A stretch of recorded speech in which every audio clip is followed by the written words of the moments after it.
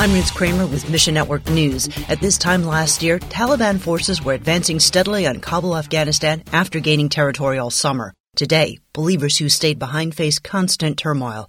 The United States' chaotic withdrawal last August ended a 20-year war and left Afghanistan under Taliban rule. But the Lord is helping His followers persevere in the world's most dangerous place to be a Christian.